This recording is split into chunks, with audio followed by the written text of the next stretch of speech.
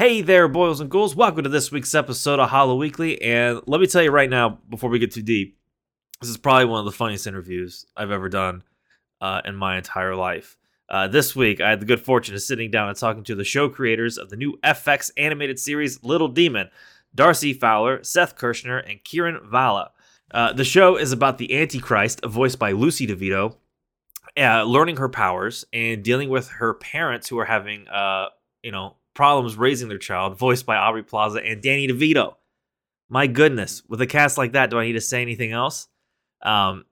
Very, very funny show. If you love stuff like Rick and Morty, this is right up your alley. In fact, Dan Harmon is the executive producer on the show. And you can watch all of season 1 right now on Hulu.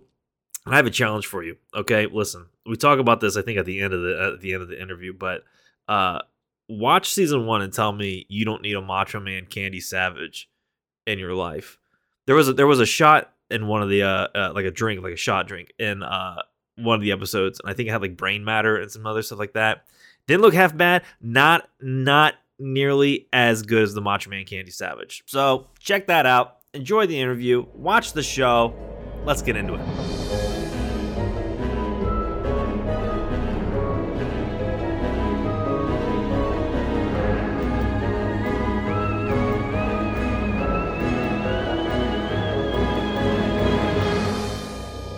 First things first, we're gonna have our own dance party. That's what's gonna happen. Right? We're not gonna let RRR get the best of us. No FOMO here. So, Little Demon, how did this show come about? I know that's a kind of a big first question to go through. Like, start from the beginning of time. Earth was formed, animation happened. How did it come about? Well, when two people love each other very much, they get together, they become intimate, and then they create a baby. No. And we were birthed all together. We're actually triplets. Yeah. You were born in a commune together from an early age. Yeah, we came out at the same time. Just high five. Same time. It was crazy. It is crazy. Yeah. But who would want to? Who you guys go? You go. Not doing it. I couldn't. Kieran. I can do it. I can do this. You're up. So we all knew each other over the years through various things. Seth is the connective tissue through all of us. Yes. He knew each of us independently, and then we all came together to do a sketch for a one-man show that Seth did, and it was called Ring Pop, and that's where we all fell in love with each other creatively, and some of us romantically. Won't say who. And we got a love triangle happening here. Yes. What I'd say it is will they? Won't they? Exactly. And then we decided we all loved horror comedy, and Seth and Darcy have been working on this Are You Afraid of the Dark parody type show. And it was cool. It wasn't overdone at the time. It was not overdone at the time. That's all. That was the biggest part of the pitch. We knew it was going to be overdone in the future, and we'd always say it's going to be overdone in the future, but it's not overdone at this time. That's what we would always say. But basically, that's what we kind of came together on that, and we pitched it to Comedy Central. We made a pilot presentation there, and then it didn't go. We revamped it for TBS. They wanted to make a different version, and we made a pilot for TBS, another horror comedy anthology series thing. It didn't go. And then, we loved working together, and then we found this idea, and we were like, it's perfect for the animated space. And this is the first animated show any of us did. And, we went full steam ahead in the animation world when we found this idea. So all of you're all talented writers, and this might be a stupid question. I'm not much of a writer, but is writing for animation any different than like a live action or for a sketch, or like is there anything different, or is a story a story? I think it really is about what I think there's a lot of things about the animation process that's definitely different in terms of the writing itself. I'd say no. For us, it was the first time writing in a story using the story circle, specifically really diving into the story circle, because we were working with Harmon, and he was a wonderful mentor, Dan Harmon. I was like, Harmon. You got that first name basis now. You're like, oh, it's like when you're watching interviews, like, oh, Marty and Bob. Strained. I would say in some ways, there was more because both our shows before this were very like very kind of sketch based in many ways, and this was a much more in a way like character based. They were character based as well, but because both shows were anthologies, this is the first time together. We've all written shows with characters that continue, but together that we were following our characters. So in a way, there were some more grounding elements in the story breaking. I would say this time around. Yeah.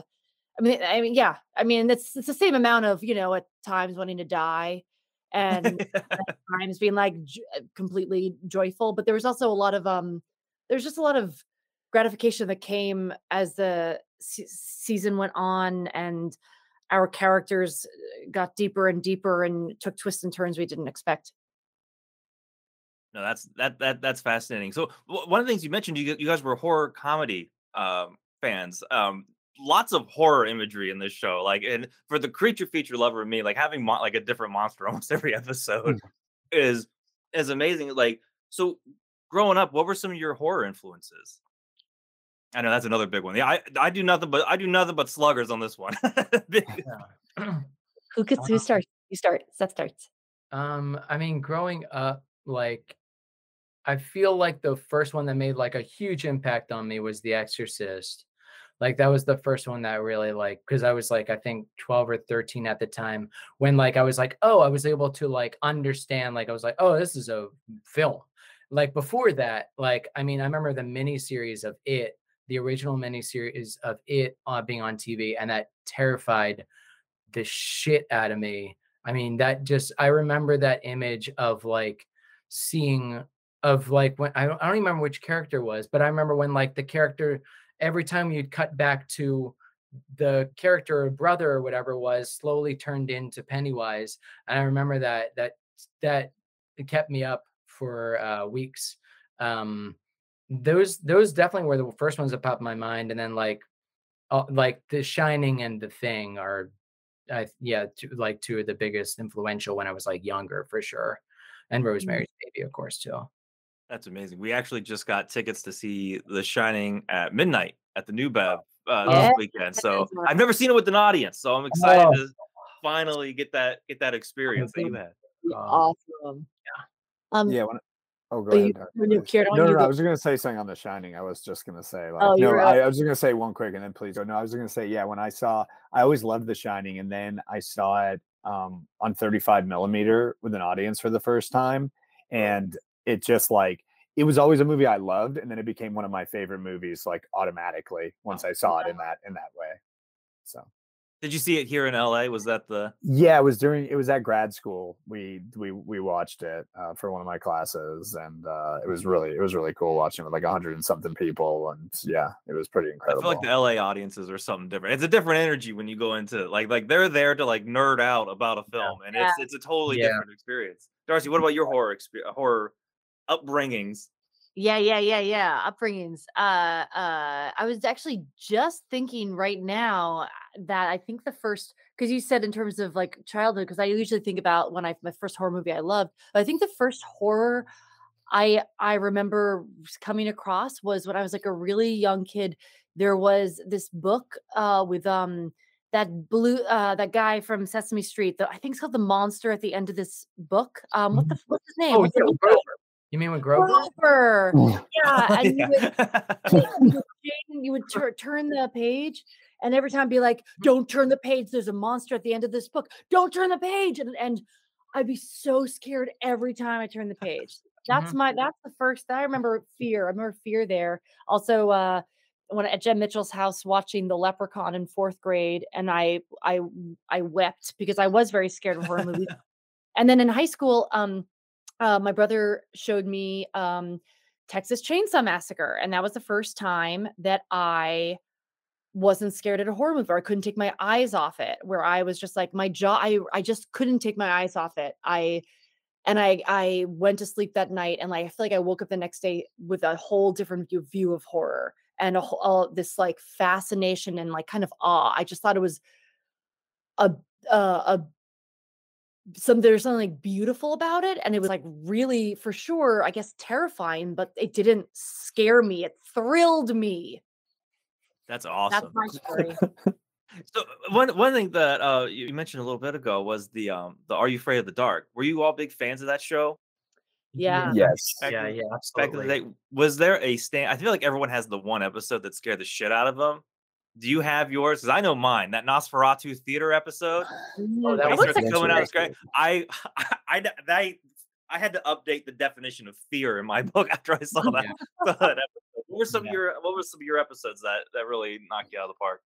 Mine was the glasses one where they have the magic glasses and you see like the ghosts or the dead people. I forget what it was, but it was like that one where you see the people from like the other dimension or whatever it was. That one like really, really scared me because we didn't have cable wasn't available at my house at the time because I lived like way up in the woods. So I used to go over my friends, these twins, the Crutchfield's house, and I used to watch it over there. And that episode like stuck with me Crutchfield. that was one that scared me the most. Yeah. Yeah.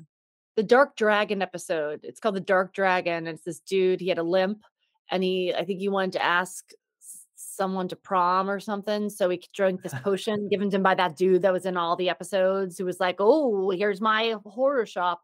And Oh then yeah. I always imagine him kind of hunched over. Was it the yeah, older yeah, guy? Yeah. yeah. Okay. Okay. Yeah, and he would drink the potion, and he would like stop limping and like wear a preppy shirt. And then that night he'd look in the mirror and his face would get, it was like very Dorian Gray, like it would get more and more contorted. Ooh. I think for me, there was like, of course, there's Zebo. Zebo is it? Oh, the clown one or whatever, the comic book. Is it the Yeah, comic book that clown one's one? like Oh yeah. terrifying because I remember like the nose. Yeah, that was terrified me. And then there was like oddly, there was the one with is it the girl in the mirror or something like that? Where like it's like this girl haunts this like house and that creeped me out because like kid ghosts scare me the most of anything. I'm fine with any like except for spiders.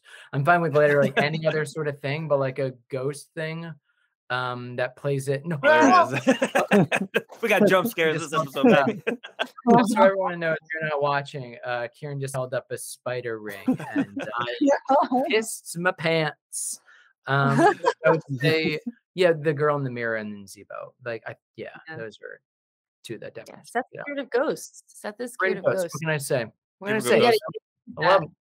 Do you ever ghost hunt? You ever go to like the Queen Mary and No. look for them dudes? Okay, No. that's I always thought I was like, you know what? Someday I should face my fear. I'm like, no, I don't need to do that. Why do I need to do that? I'm fine. This is Fine like with life. this is such a side note, but we did a ghost tour like a little while back in LA, but it was Oh, where'd you go? It was very funny because it was on Hollywood Boulevard, basically in Hollywood. It was partially just because it was just like, what is this going to be like? Because you don't actually go into any of the places, but the history was interesting. They take you by like the Yes. Roosevelt Hotel and the Magic Castle Mhm. and the Hollywood Hotel, and you do all that stuff. And the history honestly was really interesting, but it wasn't like scary. It wasn't really scary at all because you're more worried about what might like getting hit by a car or something while you're on the Getting tour. shanked while looking at Musso and Friends. Exactly. Yes. Yeah. Yeah, no, Um, the history from ghost tours is the most interesting thing. Like if you go to the Queen Mary, they'll talk about like World War II. We just went to Salem and did a ghost tour, Oh yeah. and it just turns out like everyone knows the witch thing's just kind of bullshit. They were just trying to live their lives, and it was like judges who were like murdering people, and you're like, what the Yeah. Wait, that's my hometown. no shit? Are you serious? Wow, where did you, which tours did you take? Did you the witch? If you had asked me, I would have said the Witch Dungeon Museum. No, we didn't go to no dungeon. That sounds fun. Yeah. No, I'm kicking myself.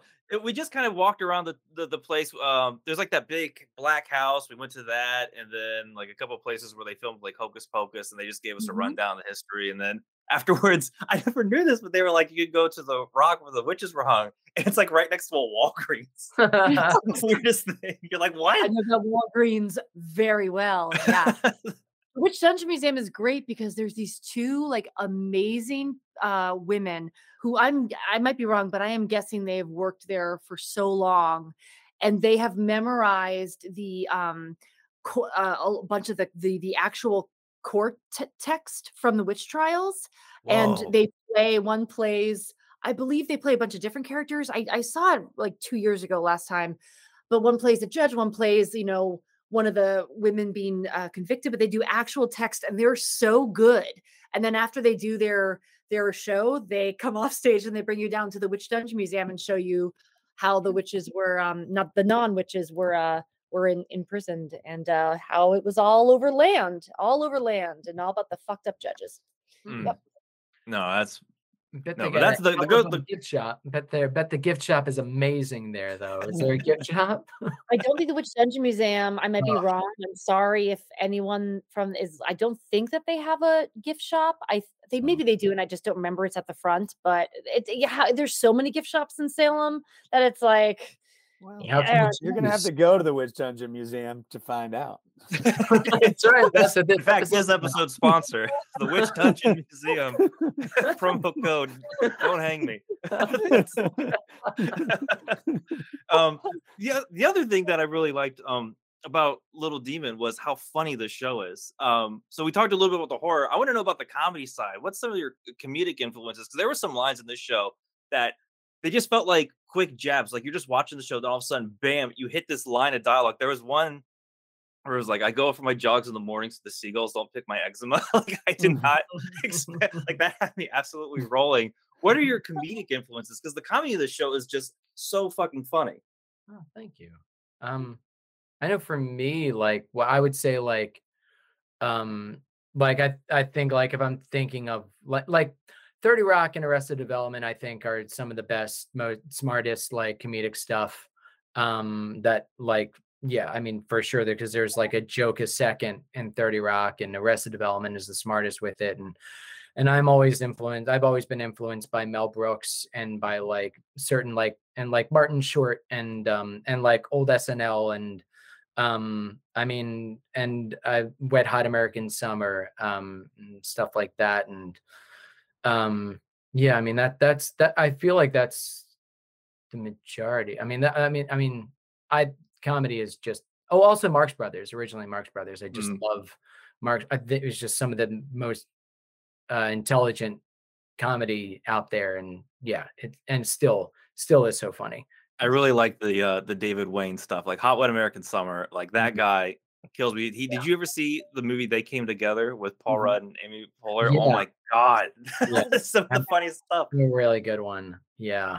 It's God, that great. one's so funny. Yeah. Yeah, no, that style of comedy is definitely something that like we all gelled on and we came together on, basically.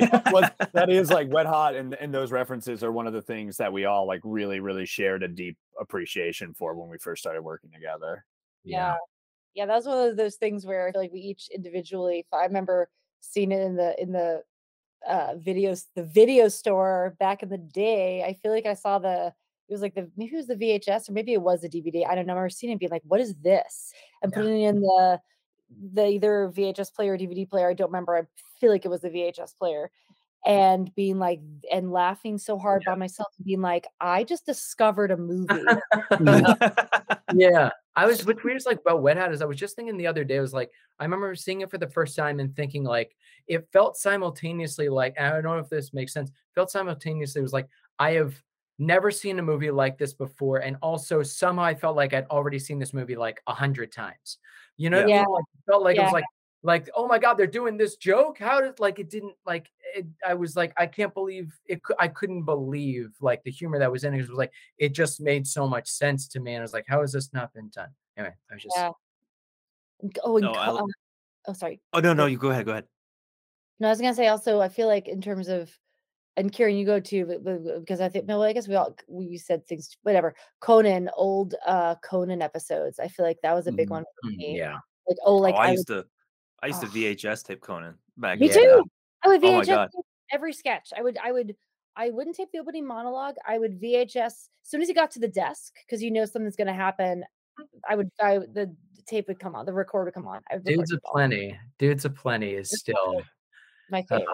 I still think of the Preparation H guy. I think of him.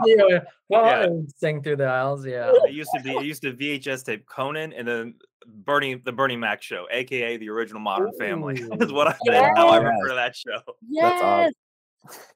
So good.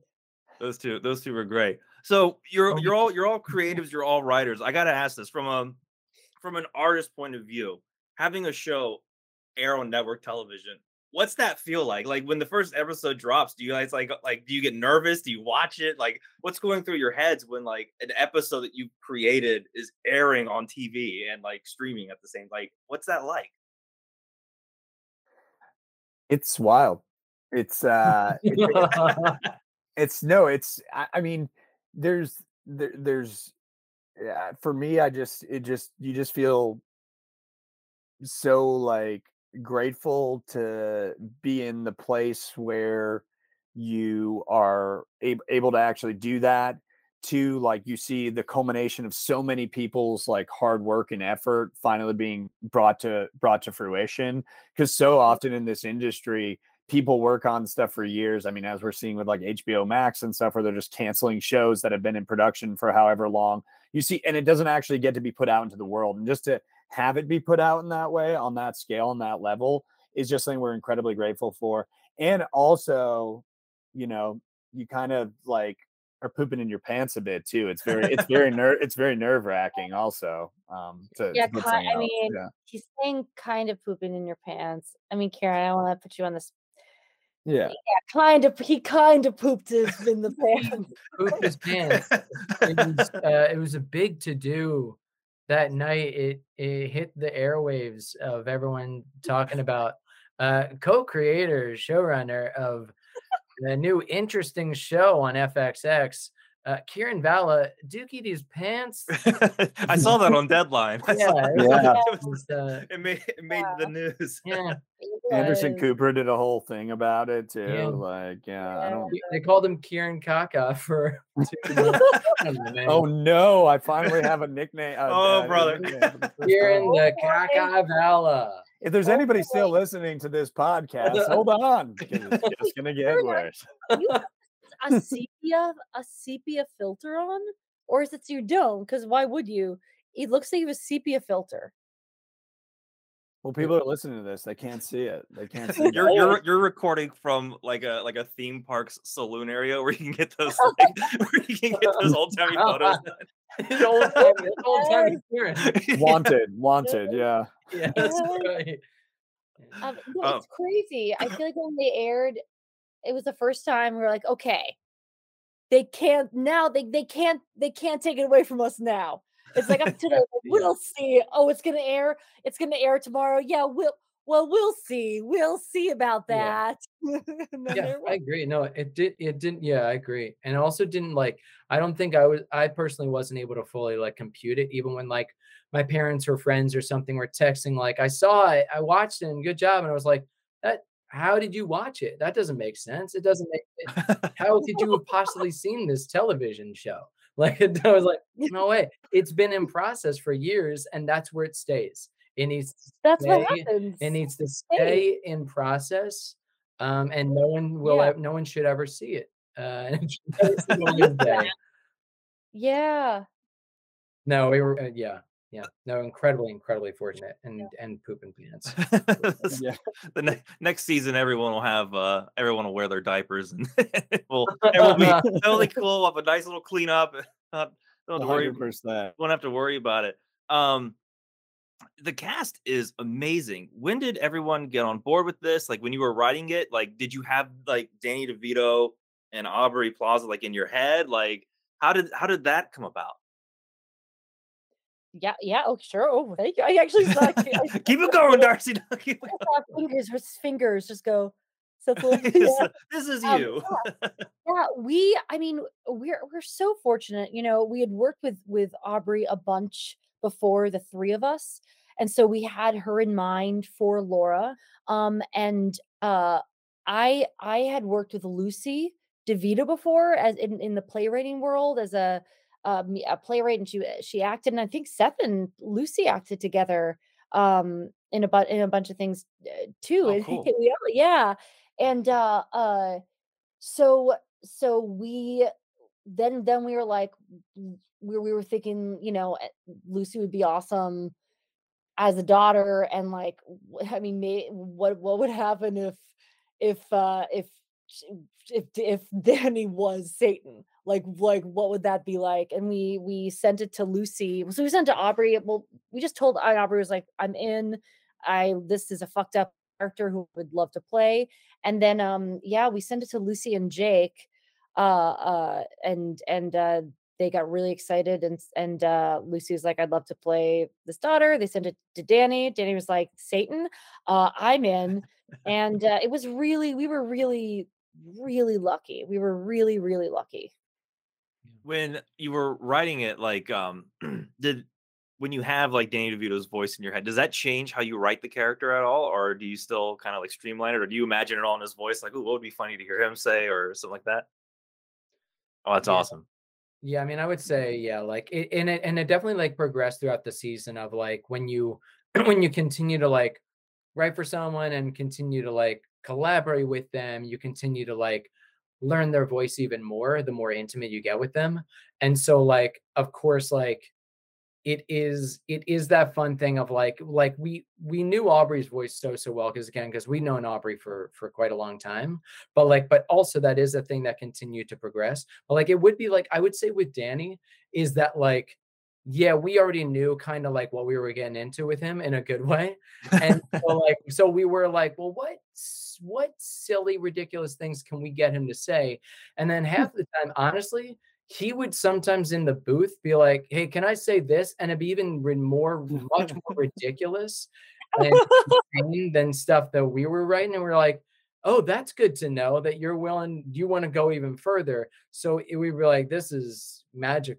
It's just magic of what he would always deliver. So yeah, no, it's a gift to get someone like Danny DeVito to collaborate with, and then to make him say like, I'm an armadillo. I'm the devil in a dead armadillo. Like just stupid things like that where it's like, oh, this would be fun to just hear Danny DeVito, like like amazing renowned actor, say these very stupid things. That's always very fun. And be so game for it. Oh It's yeah, just 100%.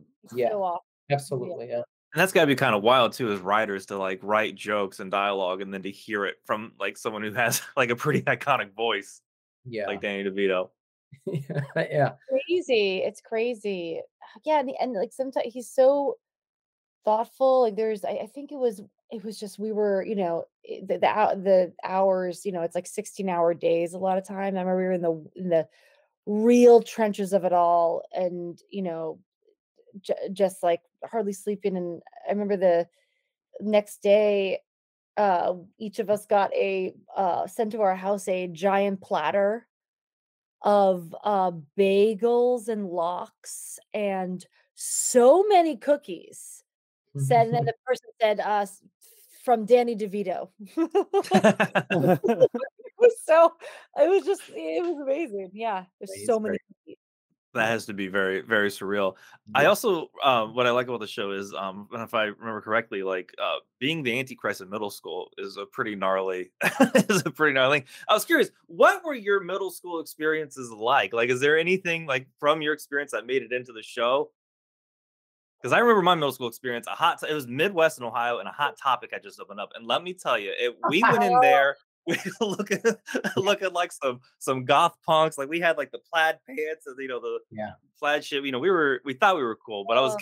But, so I'm curious, what was yours like? Were you as dorky as I was back then?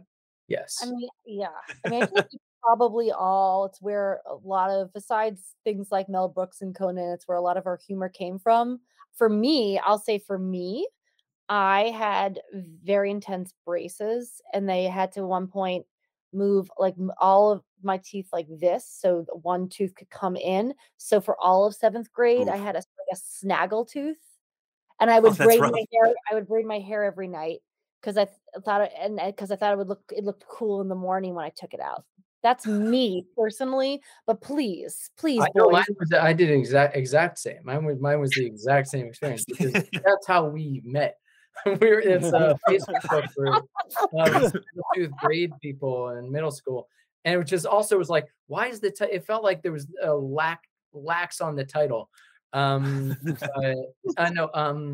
I was I was like short and Jewish, and growing up in like a non-Jewish like area. I mean, there was like we had Jewish people in our area, but like it just was like, like getting picked on a bit throughout middle school. And like Darcy was saying, is like that is sort of like for me is where I did like develop further my sense of humor, because realizing that like, oh, if you have a sense of humor, you can also in some way show that you're potentially you're more clever than a lot of the people that you're near.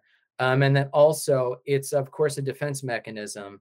And then also it is a way to sort of like bond in some way. So it's like rather than like using like humor to like bully others, it was like using humor to diffuse situations was really fun to figure out like, and so that's around that time. But it was also fucking hell. Like middle school was like such a crazily depressing, scary place that yeah, man. And it's a rough time. And I had a crush on, I think every single girl that was in my school. I think every girl that was in my school I had a crush on. Yes. When I was People are Wow. like, I kind of like that girl. You're like, no, I like her. Like Yeah, I was every like, single "Oh, girl, you're like, I got "No, bad news. I like her. I like all. I'm a That's my sinner. mind, even though I stood no chance with any girl. So there was that also. Yeah. You know, actually, see, my middle school experience is a little bit different. My name was Braden back then, and I had blonde, spiky hair, and I was the captain of the football team. And then I changed my name, so I would fit in Hollywood. And I was like, yeah, I was a nerd. I was a nerd too, but really, they actually recruited me for the NFL in middle school. It's a whole thing. I don't need to get into it here, but no. It was like Seth said, it was a hellscape, and yeah, using comedy to navigate it. And a girl actually dated me on a bet, like a Tinder bet. Oh And I no! literally went. No. It was a She bet, felt and I think it was bad. only like 5 cents or something. It was a small bet or like a quarter. It was something really small. So she it wasn't as bad as like, oh, it's a large sum of money, so she would never do it. I think she was like on the fence, and her friend was like, oh, here's like a quarter. But then this other girl told me, and I was like, it was a bet, and I like called her out in the hallway and stuff. Middle school was tough, but yeah, Kieran's No. all that. I Kieran's all was that. all that. No, that's rough. I've had a similar experience where someone wrote a love letter to this one girl, and she rejected me in front of everyone. And I was like, listen, I didn't even ask you out. How am I getting? Why am I feeling rejected? And it wasn't even me. And I gotta live with that It's guilt. so unfair. Yes. It's so unfair. I actually have a similar story to that too, where one day this guy, he was asking me like, oh, would you date this girl? Would you date this girl? And I wrote like, maybe about this one girl, like maybe I would, maybe I'd be interested in her. And then I ripped it up into like tiny little pieces so no one would see the paper or whatever. And this girl I wrote maybe to, she liked me like 2 years earlier or something like that in like 5th grade. And I was like, I wasn't really ready to like date at that point or whatever. And then this other girl went and reconstructed all these tiny pieces of paper, put it back together. No. And she showed it to the girl, and she comes up to me in the hallway with the paper like reassembled like tape. And this taking like an hour, and she goes, That is you had your chance. She goes to me, you had your chance. And then I go, I wrote maybe. not only that, but she went through and she pieced it all together. I've never felt so violated. Oh my Like it was God. like, yeah, it Wow. was like Jeez. detective. Like middle school, yeah, middle school is tough, man. You can't. There's nothing you can hide. You know. It's Yeah. God. Yeah, I feel like I'm still really good friends with some of the people I went through the craziness with. Are still some of my Esme and Bonnie and Jen and Ryan. Sorry, and Yes. Margaret. Exactly. Yeah. No. Also, I met Aubrey while I was in middle school. I was 13 and she was 12. And No we were way, both- for real? yeah, we Oh, were that's in. awesome. Yeah, I met her doing like a local play, and we were both. So yeah, so I would say, yeah, my oldest friend I also met in middle school. That's a good point. Yeah. Yeah. So the middle school experience is pretty even throughout everyone. It sucks. You make a couple friends, and You have to build yourself in some way. Yeah. Yeah. It's really crazy, and it's weird. It's weird how, when you grow and change, and mature and all that. But I think I know that still, even at the age I'm at, I have this little core in me of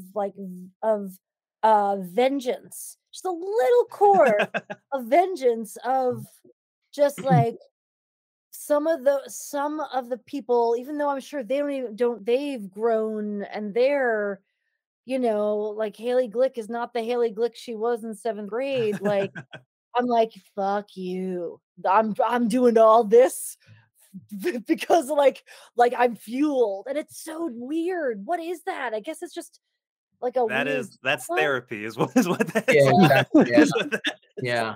Yeah.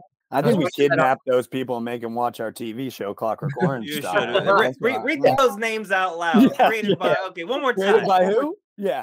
Because Say it forwards and backwards. because that's horror. Like I remember that girl I mentioned. I shouldn't say full names. Like this girl came into our math class one day. This girl was a transfer student. And she came in, and everyone started laughing because, and this girl Haley was like, "No one say anything," because someone had put like a bloody pad on her back.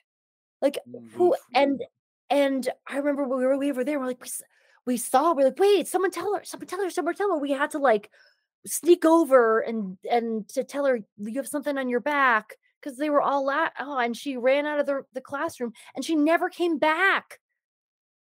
Oh, she just took it. She was like, you know what? This ain't today, ain't it? Yeah. Anyway, sorry. I'm getting. Oh no. I think now that we're all talking about middle school, I'm thinking about the time I never got beat up, but someone kicked me once, like in the ribs. And I remember he came into class the next day, and I was like, "Come here," and then I choked him out, and he like he did like that, he like passed out, and so I dropped him, and all of a sudden like my life flashed before my eyes. I was like, I killed a guy. And he started twitching, and then luckily he was kind of a crackhead, and so he got back up, and he goes. Do that again. I'm like, no. Oh my god! This has revealed a lot. This oh my! It's like, oh my god! So I'll never You made him that discover again. something about himself, his interest. I think so. He like saw his children, wife, and his career. Yeah. What? I'm gonna get it together.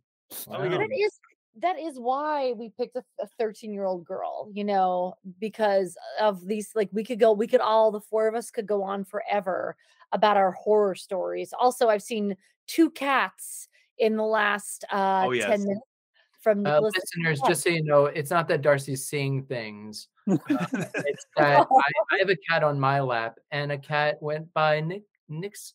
We just got a couple cats, and what blew my mind, and I wanted to tell you guys this. So I was watching through the series, and there was there's a little Ratatouille reference in there. Oh, yeah. And we just got that the day before, or no, I think it was the day after.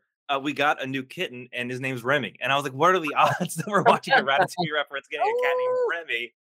And it was we're gonna say like, we just discovered a rat that can cook. and he's living. He's in my hair. He's actually doing the interview. He's pulling my hair, and I'm like, "So when you're writing episode 5." Sometimes I wish, man. Oh God, I wish a rat would just control me and just do it. Anyway. It's so crazy. After the Ratatouille thing, after that was already written and animated, I feel like sometimes things just get into the zeitgeist. Like I feel like Ratatouille in general, joking off of Ratatouille, where suddenly we were like, oh my god, it's everywhere. Everyone's joking about Ratatouille. Yeah, like in everything, everywhere. They had Racat. Oh, that's right. Yeah, so funny. Yeah. That was a great one. So the one thing I'm curious about is all the creatures and the monsters. How did the designs, like, they're so mind-blowingly awesome, and there's so many different varieties of it.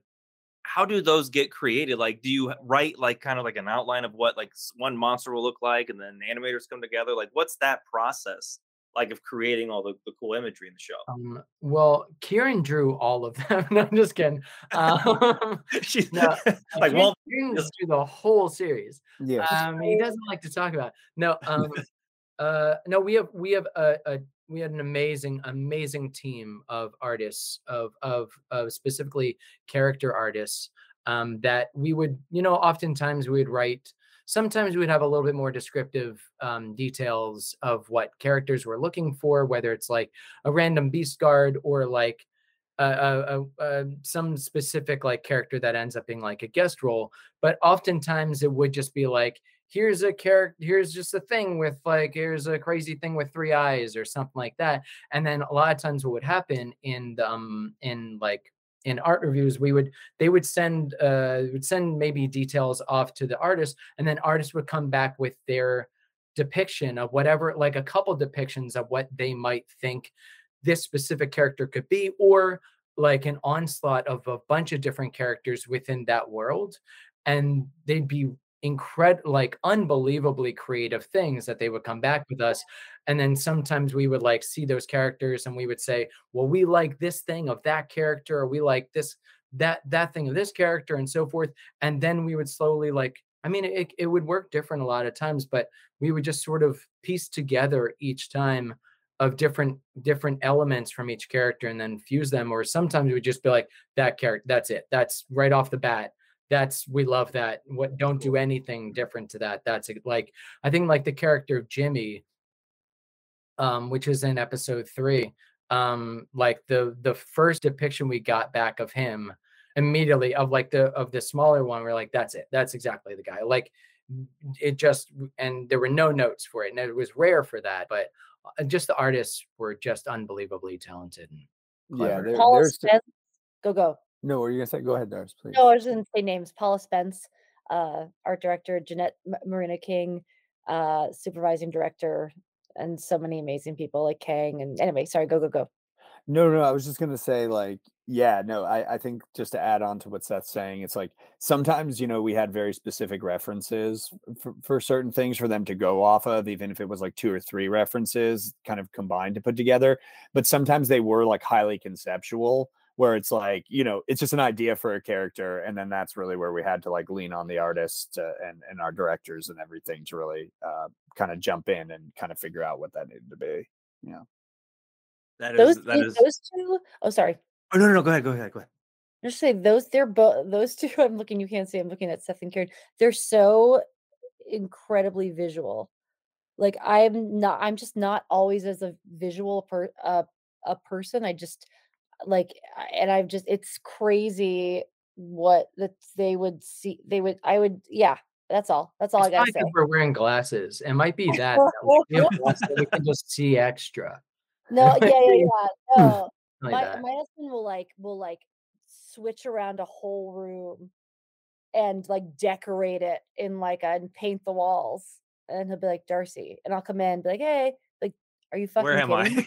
I? Yeah, It's sounding less that Kieran and I have good eyes for things, and then I have to go. Yeah. Maybe It's you're waking up in a different house every other Yeah. Wednesday. Is what's No, happening. they really do. I was always so, because as someone that just, I think I'm an auditory person, I guess. I just was always so impressed in those design meetings, because for me, a lot of times I'd be like, I mean, no, I would be good too. I would be like, oh yeah, that needs something. But sometimes I'd be like, yeah, it's fine. And then you guys would articulate a few things where I'd be like, oh, damn, shit, yeah, that's all. Okay. I'm learning to be a more visual person through animation. What better way to learn? That's got to be like the top shelf way to to make that happen. Yeah. Well, speaking of the visuals, I really like. I guess it's the if you would call it the depiction of hell being at that bar quite a bit. I really enjoy that. In fact, the only other version of hell that I can think of that really stuck with me was like Little Nicky. Do you remember that movie? Mhm. Like that was like the only, like, it's those 2 films. Like when I think of like, the Underworld or something like that, it's gonna be that bar and Little Demon, and then Little Nicky with Harvey Keitel just running around in a some kind of Oh my suit. God. That's amazing. I think we referenced Little Nicky in episode 7. We do, yeah.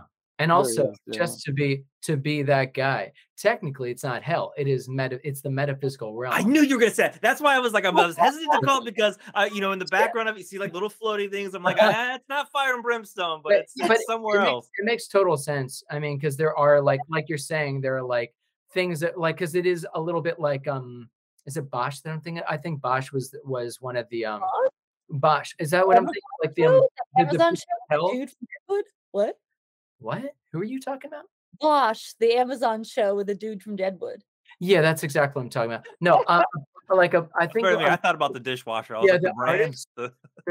It is Bosch. It's the artist, artist Bosch. Yeah, So, like the like, Dutch it's like- painter. Yeah. Yeah. Right. So, and originally, like so what you're even Oh, pointing okay. I got it up right originally here. one Yeah. of like the inspirations for like parts of metaphysical realm were like Bosch's Yes. depiction of hell. So there were like Yeah. elements of that we found interesting, because I mean, of course, like because that painting is one of the more like It's, I mean, guys, newsflash, he was pretty good. Okay, the artist, check him out. A little known guy, underground dude. If I can promote anyone, it's Bosch, and also the show Bosch. Check out Well, we did look a lot on I think Bosch, the show Bosch has a sequel now. I'm pretty sure. the show Bosch is a Wow. sequel to pretty the sure, yeah. artist. That's this episode's other sponsor. Funny enough, we're It's Bosch. sponsored by those. We're Check sponsored out by the Witch Dungeon and the sequel to Bosch. All the horror references. When it comes to like, so how do you guys write the show? Like, do you get into like to a room together and like you're like, okay, episode 1, 2, because there's a lot of things going on. Like some of the stories throughout the series are like the parenting between Aubrey Plaza and Danny DeVito. I really like. What was the inspiration for that, and how do you hammer those kinds of like writing beats out throughout the series? Yeah. So you mean inspiration? Sorry, I think you guys cut out for a moment.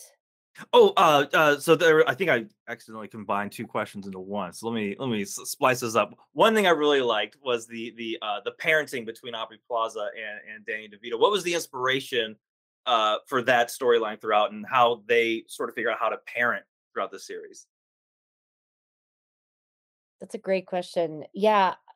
I mean, I think that it's a difficult balance because, and I don't want to give away anything with like a season 2 stuff, but we're at the center of our show is a broken family, and we're dealing with 2 very flawed parents. One you could say is much more flawed than the other, the devil, and which is partly because he's the devil, but and partially because he's had eons more years to fuck up and to build complex uh fucked upness. But we also felt that that there had to be something between the 2 of them that was really real to each people, and there couldn't be a relationship between them where one was highly more toxic in the relationship than the other. There had to be some kind of they each can match each other in both the good and the bad. So I think for us, a lot of, it always comes back to looking at divorce and broken families and dysfunctional families, and with humans and with mythical beings, with the stories of awful stories of Zeus and Hera, and how they would would betray each other. It came down to finding the balance of how can these people grow and learn, what do we love about them, how can we give this couple some potential little window of hope, and just exploring the messiness. I don't know if that answered the question. I don't Yes, it remember did. who I am. No, well, when I was watching it, it reminded me of something my therapist always says. Like it was weird. There was something very therapeutic about this show. I'll tell you this right now. I was watching it and I was thinking about things my therapist had told me. She'd be like, you can love somebody but not like the way they're treating you. And I was like, I see that in this show. You can you can forgive them because they're trying their best, and you can not like what they're doing, but at the same time still have a little love for them. And I thought that was really, that's why I wanted to ask that, because you guys like knocked that out of the park. I'm like, are you guys listening to my therapy sessions? Because this is hitting kind of home a little bit here. Awesome. That's cool that connected to you like that, because that's exactly what we were hoping for from it. It was really nice. So last question here. I want to be mindful for the time, because I swear I can do the RRR episode where we go for 3 hours. The Avatar 2. We'll have That'd be great. So for the listeners who are writers and artists, what advice would you give them? I guess we'll keep it to the writing aspect, but for aspiring writers for the show, if you had to give them any lick of advice, what would you tell them? One piece of advice that I'll say that I think a lot about is I think one of the most challenging things about writing is like just getting it done, sticking with it, taking something to fruition. And one thing that I've learned over the years is to like work with myself more, where I used to put certain amounts of pressure on myself and try to make myself work in ways that didn't really accommodate to who I was in my process. And I think it's just figuring out like what process works best for you in writing, that you're going to be successful long term, and that you're going to like get the work done, like how you're going to figure out to do that, and to really like work with yourself and figure out, just play to your own strengths. Basically, that's one bit of advice that I've learned. So. Awesome. Yeah. And I would add to that, I think a big thing that I learned and I'm still learning, probably will, it's something we're all like learning our whole lives is, but trust yourself and trust whether you're writing alone or you're writing with your group. When you guys have an idea, or you have an idea that you're excited about, however out there it is, trust it. And it's really easy. I think the three of us have been in a lot of positions where we'll bring the idea to someone. Maybe it's a rep, maybe it's who knows, and they'll be like, no, that's too out there, that won't sell, or no, that, and usually if it's something that we truly believe in, you ignore that and you keep going. And it becomes, I think some of the most outlandish ideas we've had are the ones that we've had to get past. A lot of people have been like, no. You keep going and you get it done. And I think also finding continuing to expand your network of collaborators and of people, friends and colleagues you respect, that are kind and humble, and because I think a lot of times people in like execs and stuff like that, they're all afraid to lose their job, so they're afraid to say yes. A lot of times when you have these people like we happen to be to know and to have worked with the DeVitos, and they want to take risks, and so a lot of times if someone says no, you find the right person, or you find a friend who's like, actually, you know what, I'm gonna send this to this random producer because I think they'll get it. And there's so many ways to get things done. I'm sorry, Seth. Awesome. I just talked a while. Yeah. That was great. That was wonderful. I think they covered everything. Oh. I mean, you guys did cover like a lot of my thoughts anyway, but like I would say maybe like when I first started writing, like the initial thought is like I want to like write something that I find joyful, and whatever that means, like, well, even if you're not writing like a comedy or something, but something that does, like, I would say, like, bring you joy, and that like that feels fulfilling, and like following that sort of thought through, and why it's bringing you joy, and why it's bringing you like why you want to pursue that. Because I know that, like, again, like when I first started writing, I was originally writing because I was an actor, and the things that I was auditioning for, I was like, this doesn't feel, I mean, I feel like I'm not feeling fulfilled by a lot of things I'm auditioning for. I'm not getting the parts I want. And then I was like, well, I guess the best voice for myself is me. And then what do I want? What do I know that I'm best at? Which is like obviously a very different thing from like in that capacity of being just like a writer for writing for other people.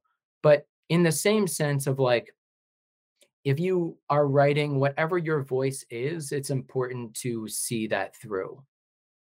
And I think, yeah, I think that's probably it. Oh, that's killer. Yep. Awesome. Well, Little Demon, where can for the viewers, where's the best place to watch it right now? Full season's out. Hulu. All episodes streaming on Hulu. Change into your PJs, get your snacks, and watch that stuff. And if you're in Canada, then Disney Star Plus or Yeah. New Zealand or Australia. If you're or gonna grab Vancouver. any snack, and I meant to say this earlier, but like I love when shows have like certain types of foods. You know, like Hannibal had good food. You know, other shows have. So I've never wanted a piece of food so bad. The Macho Man Candy Savage. Dude, let me tell you, that's the best. That's easily one of my favorite things in the entire series. Is the Macho Man Candy Savage thing is one of the funniest things. Like one of our writers came up with that, and I'm like, this one Miles. is brilliant. Miles Woods, Miles. and Miles Woods. that's he's. Love you. It's just, and then when the prop for that came back, when the artist drew that, I was like, that was like the moment. Was like, oh my god, this is a show, and people are gonna see it. Like, it's Yeah. crazy. That is Well, truly anyway. That Well, yeah. for season 2, there better be some Macho Man Candy Savage merch available. Like I want to sit my ass down and have Honestly. one in each hand and just go Yes. to town. Right. Hear that? FXX.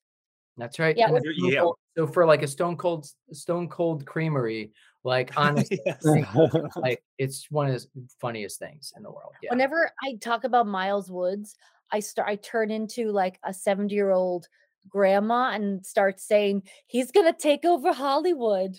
He will. Oh, He will.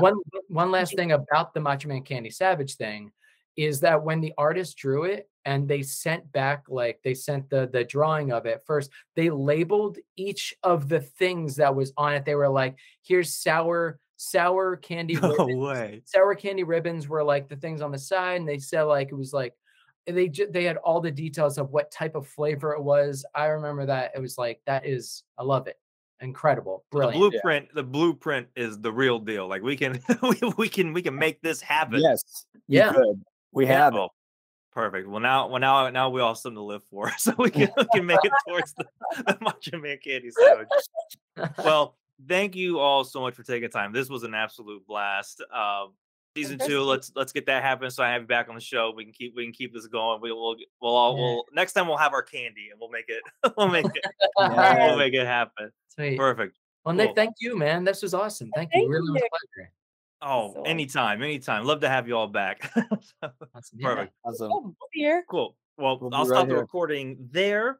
So for the podcast, we're all square away. We're good. We did it in time. This is Awesome. great. That was great. That's awesome. Really, man. This is Thank you. perfect. It's really fun. It was No really problem. It was No problem. super Love the easy. show. It was one of the funnier things I've seen in quite a while. Oh, So I really enjoyed it. Thank you. Thank Seriously. you. That's cool. Easy. That's cool. to hear. That's great to hear. It was a labor of love. We worked on it for many years. So. Yeah. It comes through. It comes through. Thank So you. anywho, you all have a wonderful day, and yeah, see you guys next time. Cool. Yeah. Absolutely. Thanks so Cool. much, man. Have a great day.